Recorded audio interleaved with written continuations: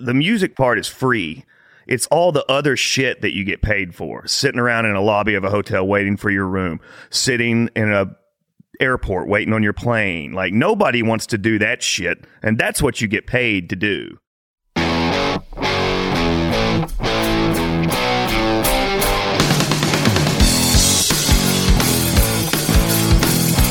Hello, Cleveland! Turn your speakers up to 11 because it's time for Too Much Effing Perspective, the podcast that asks musicians and entertainers to relive their most Spinal Tap moments when nothing goes right and everything gets kind of weird. I'm your host, Alan Keller, a comedy writer in LA and lead singer of the least heralded Chicago band, the Falling Wallendas. And I'm your co-host, Alex Hoffman, former tour manager for the Bodines and lead singer of the least heralded Milwaukee band, the Vainglorious. Our guests today are Ketch Secor and Corey Younce of the Grammy Award-winning bluegrass band Old Crow Medicine Show. We're going to talk with the Old Crow guys about the time that Garrison Keillor kicked them out of his house, which state has more rebel flags flying these days, Tennessee or Wisconsin, and why the heck they're sharing royalties for their hit song Wagon Wheel with Minnesota's best-loved songwriter, no, not Paul Westerberg, Bob Dylan.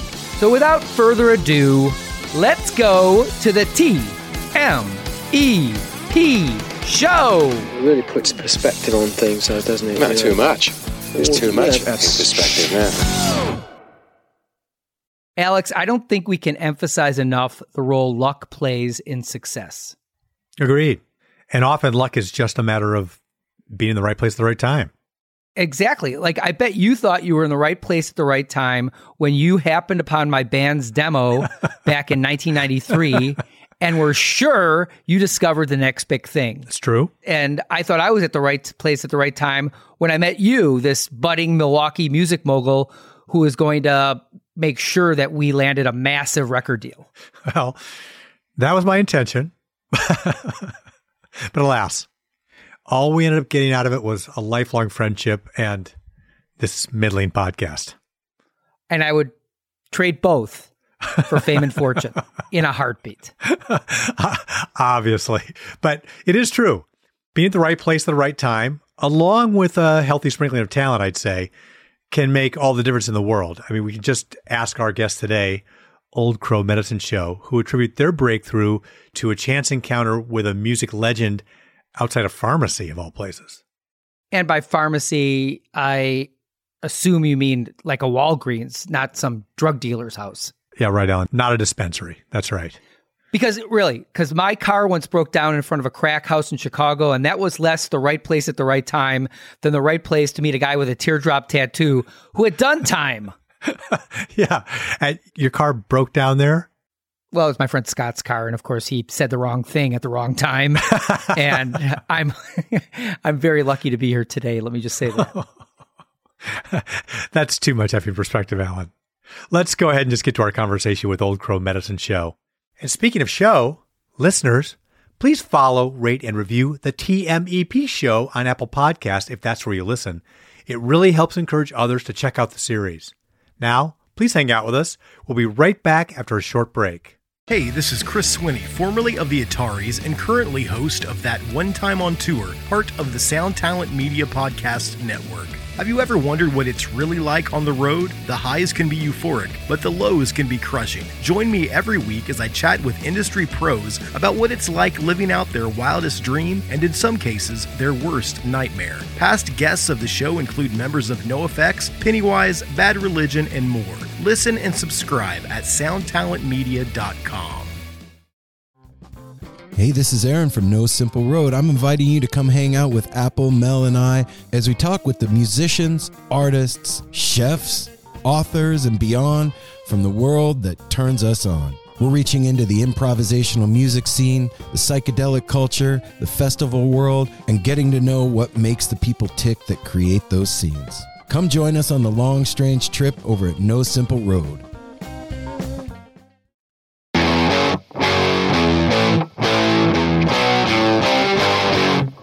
And now our chat with two guys from a band Bob Dylan once said was killing it. Old Crow Medicine Show's Ketch Secor and Corey Younce. I had a Spinal Tap moment in Nashville. A buddy of mine and I were coming down for a songwriting conference, rolled into town about half an hour after a tornado had come through. And I think it basically turned East Nashville upside down. We got to our Holiday Inn downtown, and the doors were actually flat on the floor of the lobby entrance. And they said, welcome to Nashville. Please head right to the basement. That's so odd. Like, our citywide tragedy was your travel hiccup. No, I'm not coming down on you for it. It would have been the same way if I got to Madison and the cheese factory had exploded and like a bunch of kids died and I missed sound check, and I'd be like, yeah, I'm just sitting here in this town that had this tragedy, but it's not my tragedy or my town. I guess I'll go to the Oneida Casino. You clearly know a lot of things about Wisconsin. Tell Yes. us some stuff. And do you have a Spinal Tap moment story from the Badger State?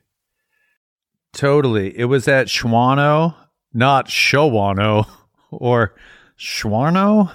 Anyway, it's one of those unpronounceable towns. At Cecil Fest in the Shawano, year right? 2003. Shawano. Leave out silent W. Shawano. Right. Not Schwano. Shawano. This is a festival that I hope is defunct now because of the total loss of life that was bound to happen there in subsequent years. This was a kickoff, and it's the first time I realized that rednecks lived north of the Mason-Dixon line, because one of the things you could do at Cecil Fest was ride on a couch being pulled by a tractor through mud. To me, that was like a defining Wisconsin cultural moment. Oh, they're just like us up here. That sounds like a Travis Scott concert waiting to happen. Oh, my goodness. It used to be a fine, progressive state, and now it's It's Trumpy as fuck up there. yeah, it's I've bad. seen more rebel flags in that state than mine. Really? What's up, Wisconsin? Yeah. I haven't been there in a Chill long out, time. man. It ain't your war.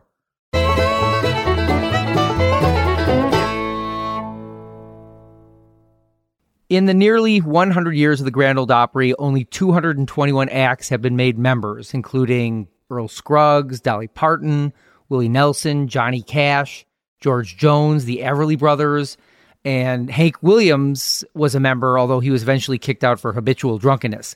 You guys, Old Crow Medicine Show, are part of this storied institution. You were made the 201st member of the Opry, and can you tell us about your first performance there? Because I read about it, and it seems almost dreamlike. Well, Porter Wagner was there, and he was wearing purple, dressed like a Spanish onion. And they brought us out onto the stage, and we were there to support a new product called Joggin' in a Jug. Southerners already drink vinegar. They just didn't have it marketed as such. And this is pre-kombucha, y'all. Like, this is way pre-kombucha. But in a way, is foreshadowing the whole kombucha revolution. Kombucha-lution? Anyway, they brought us to town to play on the street corner in front of the Opry. And every week, we would move incrementally closer to the stage. But they weren't sure they wanted us until popular support. They couldn't help but put us on there. They set you up to busk outside of it? Yeah, they hired us. They basically tipped us real good to set up our tip jar and get more tips. Isn't that kind of like having a script for improv comedy? Totally. We learned early on that a lot of the spontaneity of the music business was actually scripted.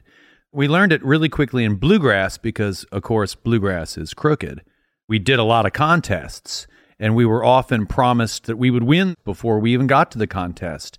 And so we would count on the prize money. One time we did a gig at this community center. We played a lot around the elderly and infirmed in this band.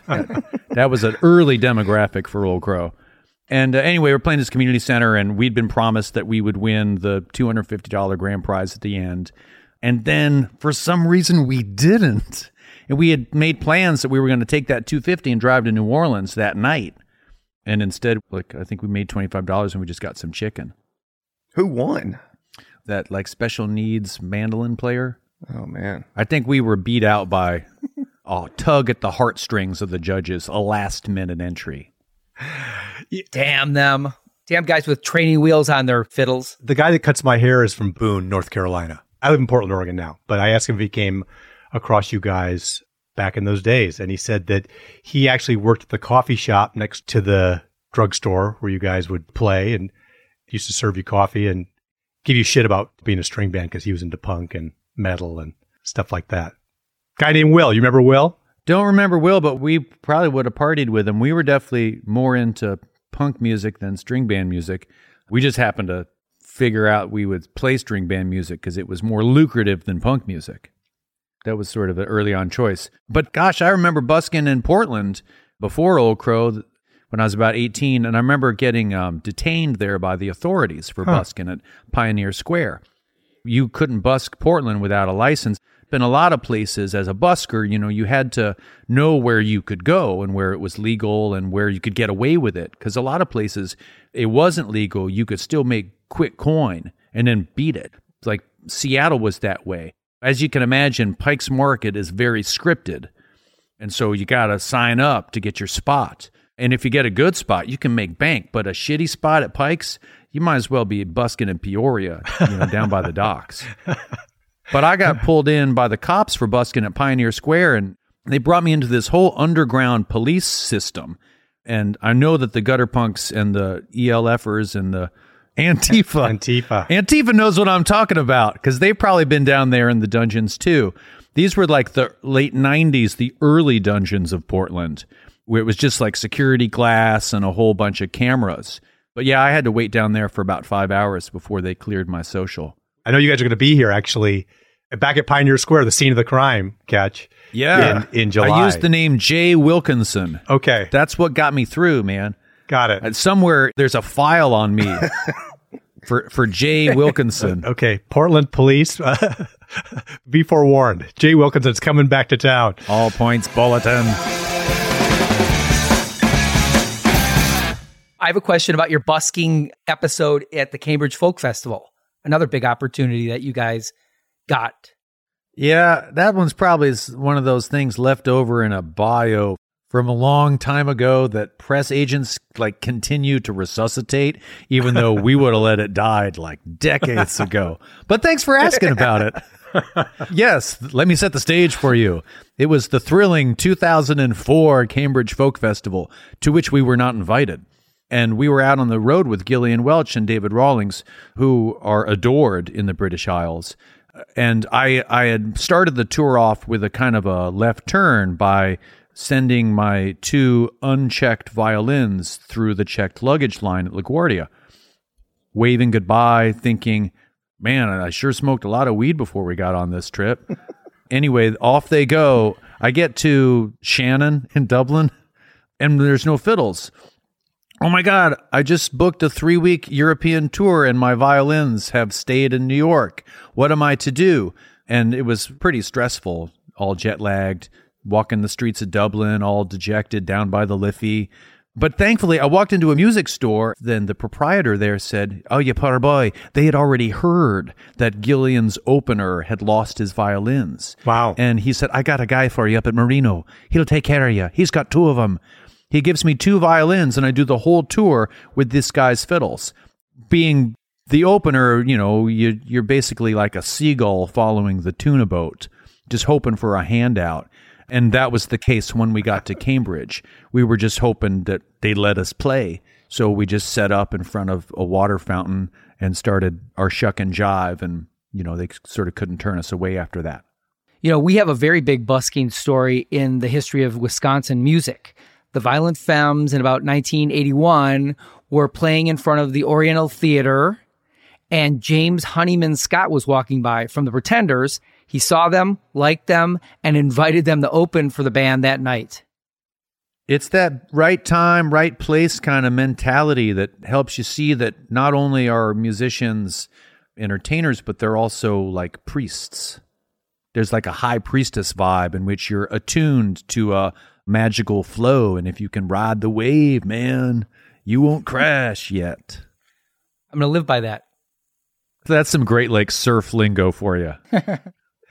I had this experience in Nashville where I was going through town with a band from the UK called Balloon, and it was a promo tour where we were doing weird little coffee house gigs and busking kind of things. And somebody had the idea that we should pull into the parking lot at Arnold's, which is a legendary restaurant in Nashville, a meat and three, and jump out at lunchtime. There was a lot of industry folks, we were told, have lunch there, and it'd be a good thing to do. So we were driving around in this crazy van, a modern Ford minivan, but had all this memorabilia on top, a flexible flyer sled, a totem pole, luggage. I mean, just all this crazy stuff. We drove cross country in that thing. So we literally just pulled up in front of Arnold's, jumped out with the instruments, and began to play, expecting to cause a stir. And people sort of looked around quizzically, and then someone from inside Arnold's, like the manager or whatever, instead of shooing us away and said, hey, come on in and play. It was a fun kind of thing and felt really good, but catch, it wasn't like didn't have kind of the underground rebellious feel that you experience at Pioneer Square in Portland. Well, I guess that's because the label thought it up. When the ideas come from the label, they tend to be label types that are listening. They did that a lot with us, too. Oh, let's have you busk here. There were so many, oh, let's have you busk here's. I remember we busked a AAA radio convention that they weren't going to play us on that format. And, finally, 23 years into this band, they're finally starting to play us at the format where we busked. So maybe 14 years ago in Louisville at that convention, it was just a really slow hand to drop that dollar into the case.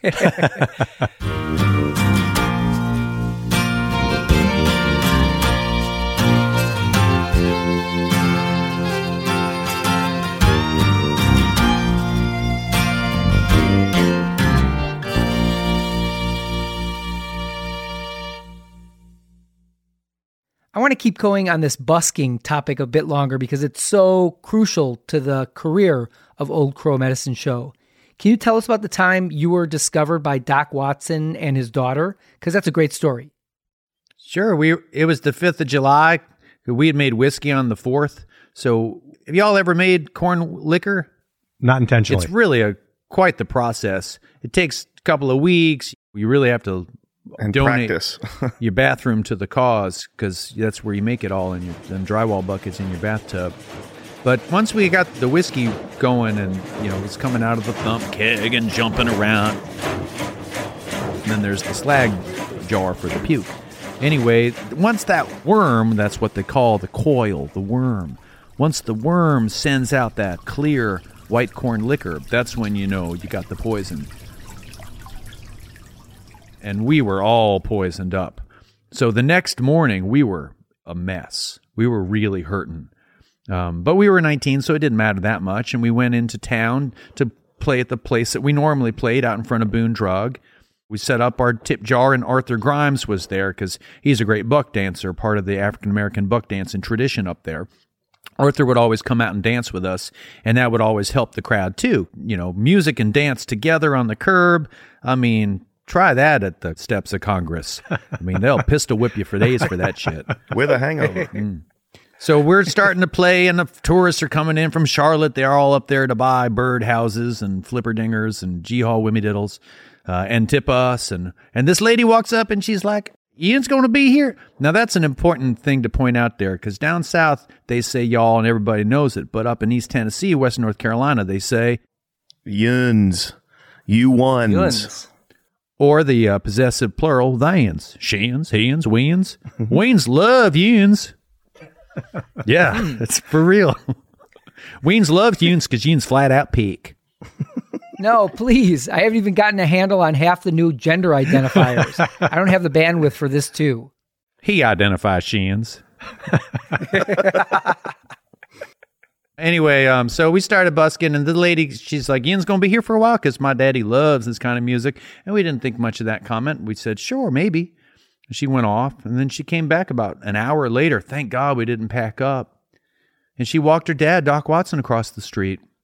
And we knew Doc lived nearby, and, we'd wanted to be around Doc, but he was on another side of the mountain than where we lived. He was a big star. So we were sort of, at that time, we were getting around some of the old timers that were never on the radio or never made records, real amateur types.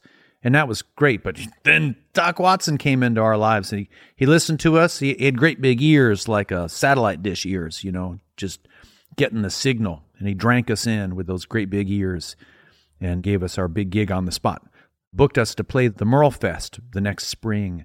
And that gig changed our lives because that's where the Grand Ole Opry saw us and brought us down to Nashville that next year in the year 2000. And that's when we first met Corey. Mm. And Corey had been gallivanting around with all kinds of other bands. We were busking ourselves here in Nashville with Justin Townes Earl and myself and a handful of other guys. We had a little group called the Swindlers that never really went anywhere, especially once Old Crow Medicine Show got to town. So they stole all our thunder. We kind of stole all the thunder of anybody that was trying to be a renegade old-time band. But Corey was like our biggest fan. Corey would bring a lot of people out to see us, and he had all the good bootlegs. So years later, after the lineup had changed considerably, Corey became a kind of flame keeper of the early years of Old Crow, because we're a 23-year-old band, y'all. Oh, and I was thinking about this because the Spinal Tap, it's sort of like Where's Nigel? Our band has had a Where's Nigel for basically from the beginning, because from the very beginning, we were dropping members like flies. And we were dropping really significant members, Nigels even. And so our first Where's Nigel would be, what would you say? Who I never met, actually. Who's the gal that went to Canada with y'all? Where's Shaney? Yeah. It'd be Where's Shaney? Where's Benny? Where's Jocko? But then the big one. Where's Critter? Where's Critter? Critter. Where's Critter? Where's Gil? Was there ever was Gil didn't really quite? It culminated in really Where's Nigel, Willie? Was he? But Where's Critter came in different chapters, because sometimes Critter would be in our band and other times he wouldn't. So the Where's Nigel could follow you. Mm-hmm. Is this because you guys are horrible managers and hard to work with, or is it kind of a thing? We're like the 82 Brewers. Nice. We've lost Bruce Sutter. It was a big deal when we lost Bruce. And we tried to replace him. Oh, and then we lost that great catcher, Ted Simmons, too. And I don't think it was a great trade.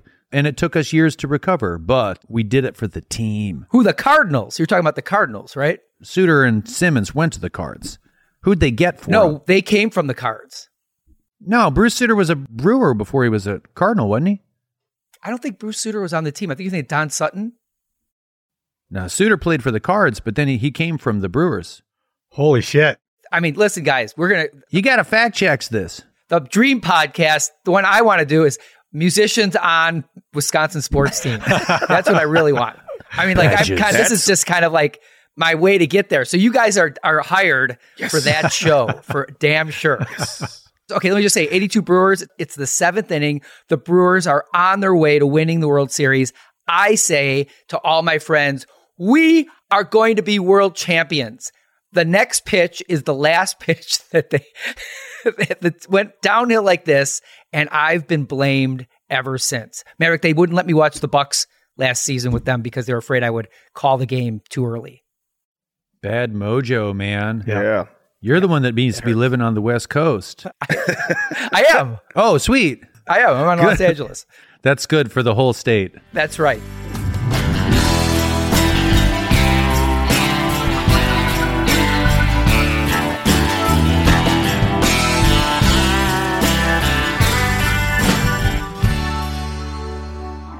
So I saw you guys at Wolf Trap. It was part of a Prairie Home Companion show and loved it. It was obviously a beautiful venue. I think it was hosted by a local DJ who had a Sunday morning radio show that he called Stained Glass Bluegrass, which I always love that expression. Say that 10 times fast. Yeah, exactly. Stained Glass Bluegrass. Stained Glass Bluegrass. Stained Glass Bluegrass. Any Spinal Tap moments that came out of working with Garrison Keillor? Oh, I'm writing one down right now. I was going to hand it to Catch. Or do you want me to pre-screen it? Because some of them aren't that appropriate. Do you remember this? At Garrison's house? Oh, this is a really good one. Go ahead. No. Okay. Okay, so we did a lot of work with Prairie Home Companion, and we love a Prairie Home Companion. And Garrison Keillor, to me, is a pole star for our genre, for Nashville, Tennessee, for the Opry. His work magnifies the work that's been done in Nashville. I adore him. He's a national treasure. And everybody that works on that show is amazing. Mm-hmm. And one of the most exciting things that happened to Old Crow in its first 10 years was our affiliation with the show, getting to do it in all kinds of places, all over the country. We did the Hollywood Bowl with Garrison Keillor. We did New York City. We played in Arizona with him. All over the country were with him. So anyway, you could go to the movies and watch a Prairie Home Companion broadcast of the show, just like you tune it in live on the radio. Now you had the visual component. It was an exciting thing. We did it at the Fitzgerald in St. Paul. After the show was over, we all went to Garrison's house, and we partied and we played. And let me set up that party for you. If you've ever seen any Woody Allen film, it's very much like there's a lot of glasses, a lot of cardigans, a lot of intellectuals, and then Old Crow with their dirty jeans. And I'm sorry, I just want to interrupt that. I'm glad you did, because we were pretty lubed up for this party. And we took it in a slightly untoward direction when we started jamming, and like, there's all white carpet, like just a nightmare for a bunch of shit-kicking boots like us. And we just started jamming hard. And the pianist from the Prairie Home Companion, he's also the band leader, so he was playing piano. Rich Dworsky. That's it. He's a fabulous player, and so we were really excited to get to play with him as well. And, we're leaving stains on the piano and empties everywhere. And at some point, I think one of our guys wandered off and was having a conversation with somebody and wound up spilling a whole bunch of red wine on that white carpet. And it really didn't deter us. I think we were the last ones at the party, and Garrison finally had to tell us to leave his house. We get to the door, and the whole entourage is there, and Garrison turns to me and he says, "That was fun. Now get the fuck out of my house." Take your cigarette butts. I'm making a T-shirt of that. That was fun. Now get the fuck out of my house. Yeah. It was a great line. TM.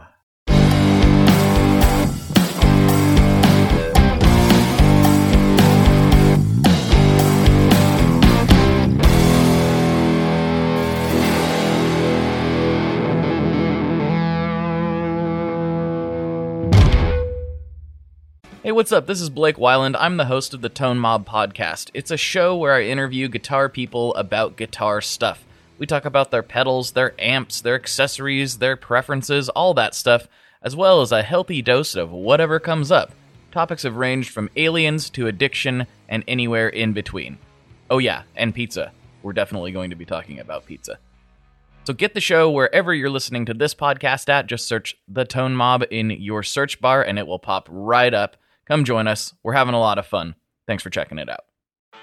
Bowie, Dylan, Marley. You've heard the names and maybe you've heard their songs, but what about the stories behind the records that made titans of music like these so universally loved and important? Join me, Josh Adam Myers, host of The 500, as each week I go through a different album from Rolling Stone magazine's 500 Greatest Albums list from 2012 with an incredible lineup of comedians, actors, and musicians talking about how the music has impacted their lives. New episodes of The 500 come out every Wednesday. Listen now wherever you get your podcasts. Hey listeners, just a heads up. At the end of this episode, I'm going to play one of my songs, Crackers, from my solo album, Wuthering Depths. Stick around. Let's go to the movie. What are your favorite scenes in This Is Spinal Tap? Corey, you go first. I ran this by a couple of the guys here today. I love that they're at their record release party, or Ian, the manager, says they're not going to release the record because they think the cover of it is too sexist, and Nigel doesn't get it at all. And he says, well, what's wrong with being sexy? I don't understand. I love that they all have a herpy at that party, and we're fixing to have to host a party as well here in Nashville at our Heartland Studios, and I really want to find a good makeup artist and give us all a herpy for the party. He sent out a group text to all the band members this morning if we were cool with the herpy and... Yeah. Top lip or bottom lip? Yeah, maybe both. It'd be cool if you could get one that hinges like a clamshell. Herpy on top, herpy down below. Anyway, that's one of my favorite. And one of my favorites that came to mind recently, because, you say this Spinal Tap stuff, you say it out on the road because it really Cleveland. captures the essence of touring and being in a band that... Any genre, yeah. It doesn't have to be a hair metal band. All the lines from that movie can be applied to a folk band or a rock band or a... I was actually going to bring that up, and I think that's a great point because it does transcend genres of music. And not only that, theater. And anyone who's performing live is going to hit on a Spinal Tap moment because obviously these industries, you deal with the weirdest fucking people, right? In general, in the weirdest circumstances with the weirdest venues. Yeah. That's something that movie captures, I think, that's really good is, the music part is free. It's all the other shit that you get paid for. Sitting around in a lobby of a hotel waiting for your room, sitting in a airport waiting on your plane. Like, nobody wants to do that shit, and that's what you get paid to do. Yeah. The music part is free. That's fun. So I think that movie really captures all that. Catch, did you say what your favorite scene in Spinal Tap is? Yeah, I was going to say that I recently thought of Spinal Tap because I was playing alongside live action puppets. That was me and an Old Crow bandmate doing a fundraiser for the public library here in Nashville.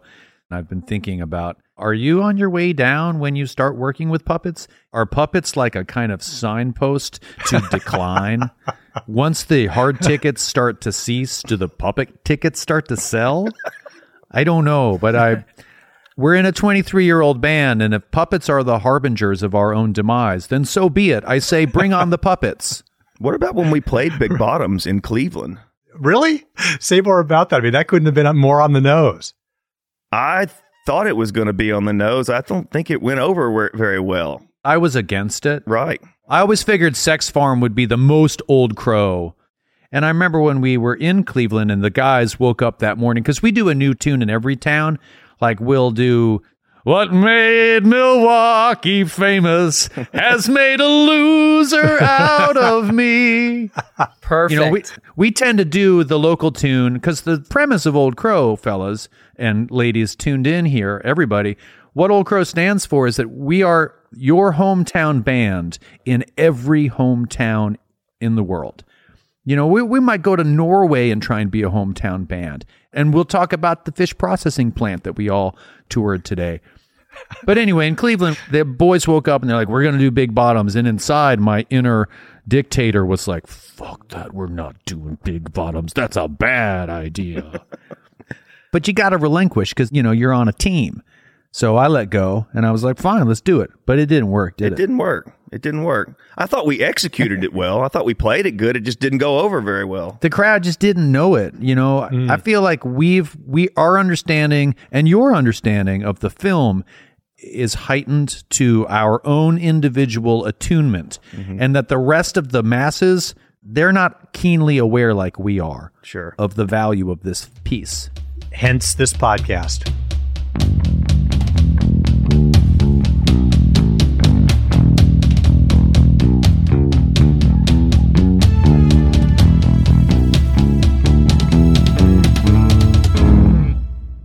You guys call Nashville your home, and I know several musicians over the last couple of years who have moved there, including my friend Brett Simons, who is a phenomenal bass player.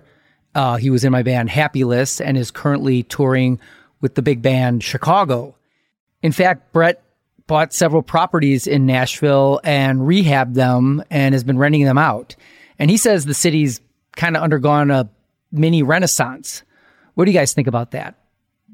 Yeah, we definitely have inherited a really healthy scene in Nashville, Tennessee. And it's interesting because Nashville did very little to cultivate that. Nashville has always been an industry town, is always interested in the number one, the top 10, whatever it is. It's about that commodification, whether the top 10 includes Ring of Fire or whatever the top 10 is currently, which I think has a Morgan Wallen cut, a Kane Brown cut, maybe Carly Pierce. Folks that you listen to them next to Alt Country or Loretta Lynn and you'd be like, wait, what? how is it that this is country music? What part of this is country music? Is the truck in this song that important? Because all there is the truck. That ain't my truck. I mean, that's the only thing that's country. Even, just like you saying right there, even the Southern accents are going away now. So, Old Crow writes a lot about social justice, equality, and topics that frankly aren't often addressed by Southern bands. Are those comfortable positions for you guys to take? We straddle some really divergent populations because we play traditional country music. And so sitting squarely in the middle of two increasingly polarized camps allows us to have a front row seat to the culture wars, man, and to provide important content for both sides. And we really want to sing for everybody. And the opportunity to sing for both camps now is, I think, more important than ever as country has really chosen its side.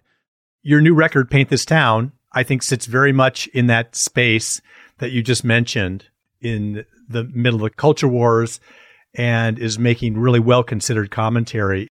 We always had hillbilly folks at the show, like bringing their own corn whiskey and shit, or like long-haired country boys. We always had that.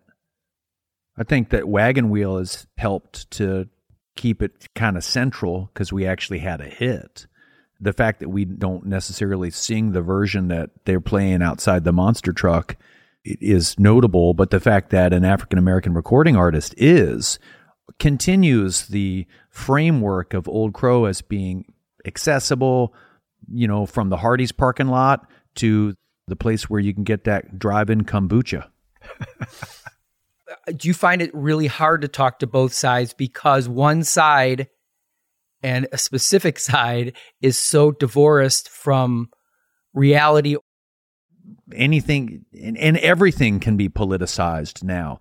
But I think that when you're asking the guy at Publix to take your groceries with you and you're chatting up the person beside you and that person doesn't look like you, or you get to the car and you're like, you have those bumper stickers? Well, I have these bumper stickers. But look at us. We're both buying 2% milk. Or like I'm buying oat milk and you're buying whatever, Lactaid. And it turns out we are supposed to hate each other, but we're going to pull up at the same red light. And when it turns green, we're going to go. We're part of the same municipality. We might even like the same damn Old Crow song.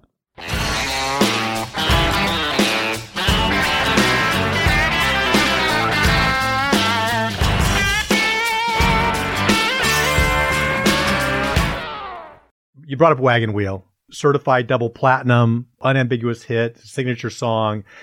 I saw a catch somewhere that you referred to it as a stolen melody song, which I really love that phrase. As you went through the process of making that song legit, from a business standpoint anyway, with Bob Dylan's folks, how did that go? Were there any Spinal Tap moments in going down that road? Yeah, the biggest Spinal Tap moment out of Wagon Wheel that I can think of is that when we went to publish the song, we got a message back from Bob's longtime manager, Jeff Rosen, saying, Bob agrees to publish it 50-50 Dylan Secor, and we're good to move forward. Oh, but Bob says he didn't write the song. And we're like, what are you talking about? Bob didn't write the song. Yeah, he claims that it's a Arthur Crudup composition. Big Boy Crudup was the guy from Memphis who had the hit, oh, that's all right, mama. Oh, that's all right for you. He wrote that thing. A lot of people consider that the first rock and roll song, right? Yeah. So, of course, I couldn't believe when Dylan's manager said, yeah, that's a Big Boy tune. But then it was more Spinal Tappy when I went and listened to this quote-unquote master, Rock Me Baby. Rock me, baby. Can I hear that drum beat? Rock me so slow. Wait, where's the wagon wheel? Where's the southbound train? Where's Mama? It's Baby? Anyway, so Bob said that it was a Crudup tune. But then it got better because Crudup said he didn't write it. He said he learned it from Big Bill Brunzi out of Chicago, who recorded it in the 1920s. So if you believe that story, then from Big Bill to Big Boy to Bob to Old Crow and then to Darius. It takes 5 recordings, 5 versions, and 100 years for the song to become the rocky top that it is today. And in its near century-long gestation, sees the shared authorship of 3 African-American musical icons, the greatest Jewish songwriter of Ukrainian descent ever, and a skinny white kid from New Hampshire. That's fantastic.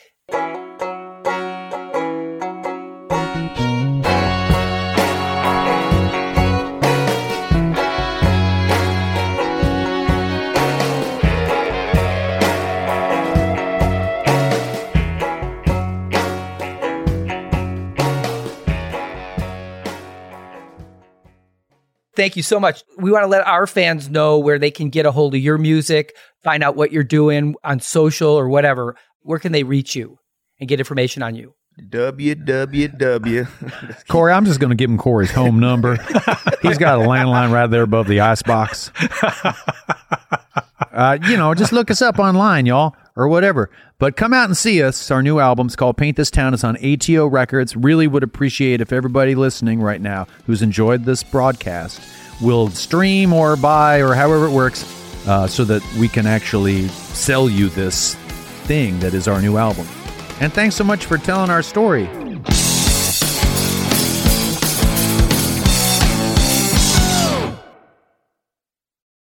It's so cool that Old Crow's big break came from busking. And busking, of course, if you don't know, is playing music in public with your guitar case open and collecting tips.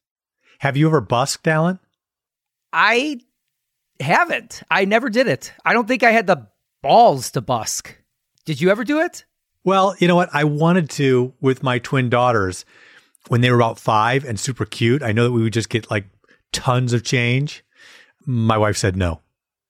Well, I'll ask you another question. Have you ever seen a busker that was unforgettable? Yeah. When I was at University of Wisconsin-Madison, there was a guy named Art Paul Schlosser who was always busking on State Street by the university.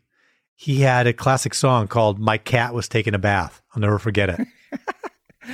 I don't remember him, but when I was in Madison, I think we had a little higher level of busker. We actually had famous jazzer before he became famous, Stanley Jordan, who's played with Dizzy Gillespie and Quincy Jones. He used to be on the mall in Madison, and he would play 2 guitars, one with his patented hammer motion on the fretboard, and he also did what Nigel Tufnell did. He played one with his foot. Wow. Well, I mean, you graduated 2 generations before me, so I missed that entirely. Well, people had a bus because they didn't have amplification back then. Buskers are like entrepreneurs, right? They create their own opportunities. They're not waiting around to get booked into Madison Square Garden. The sidewalk and the subways are stage, and they're making things happen for themselves.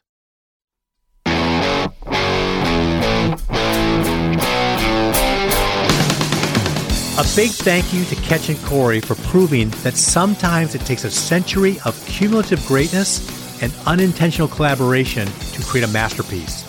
That's news you can use, listeners. Thanks also to Joe Civic at the Missing Piece Group for helping to bring Old Crow Medicine Show to the TMEP show. Too Much Effing Perspective is a Milwaukee Talkies original. This episode was edited by Gretchen Kilby, music by J.K. Harrison. Please follow, rate, and review us on Apple Podcasts, Spotify, Amazon Music, or wherever you listen to podcasts. Follow us on Instagram, Facebook, and Twitter at TMEP Show, and join our mailing list on our website at tmepshow.com.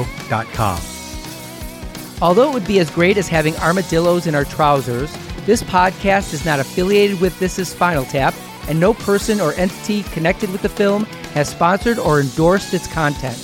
This podcast is not affiliated, sponsored, or licensed by Authorized Spinal Tap LLC or Century of Progress Productions. This is Alan Keller.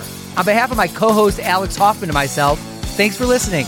We're going to send you off with a song that's about as south of the Mason-Dixon line as I get from my solo album, Wuthering Depths, called Crackers. See you next time on Too Much effing perspective. There ain't a prize in your Cracker Jack. Box is empty as a matter of fact. You got Jack and your crackers for that. Hello, crew world. Here's one of your own adult fries, big and cheap cologne. Been pissing in my own well, but you know I never piss and tell. There ain't a prize in your Cracker Jack. Box is empty as a matter of fact. You got Jack and your crackers for that. Crackers for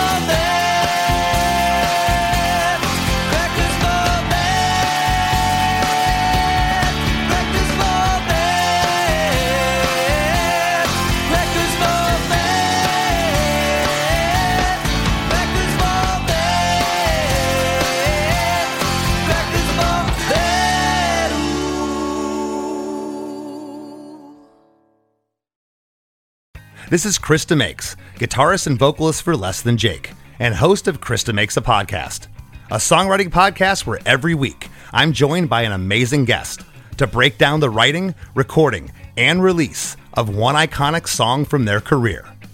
In our giant evergreen back catalog of episodes, we've had rock legends such as Dee Snider and Huey Lewis, punk rock favorites like Mark Hoppus, Fat Mike, and Brett Gurewitz, and up-and-coming artists of today such as Liz Stokes of the Beths and Genesis Owusu.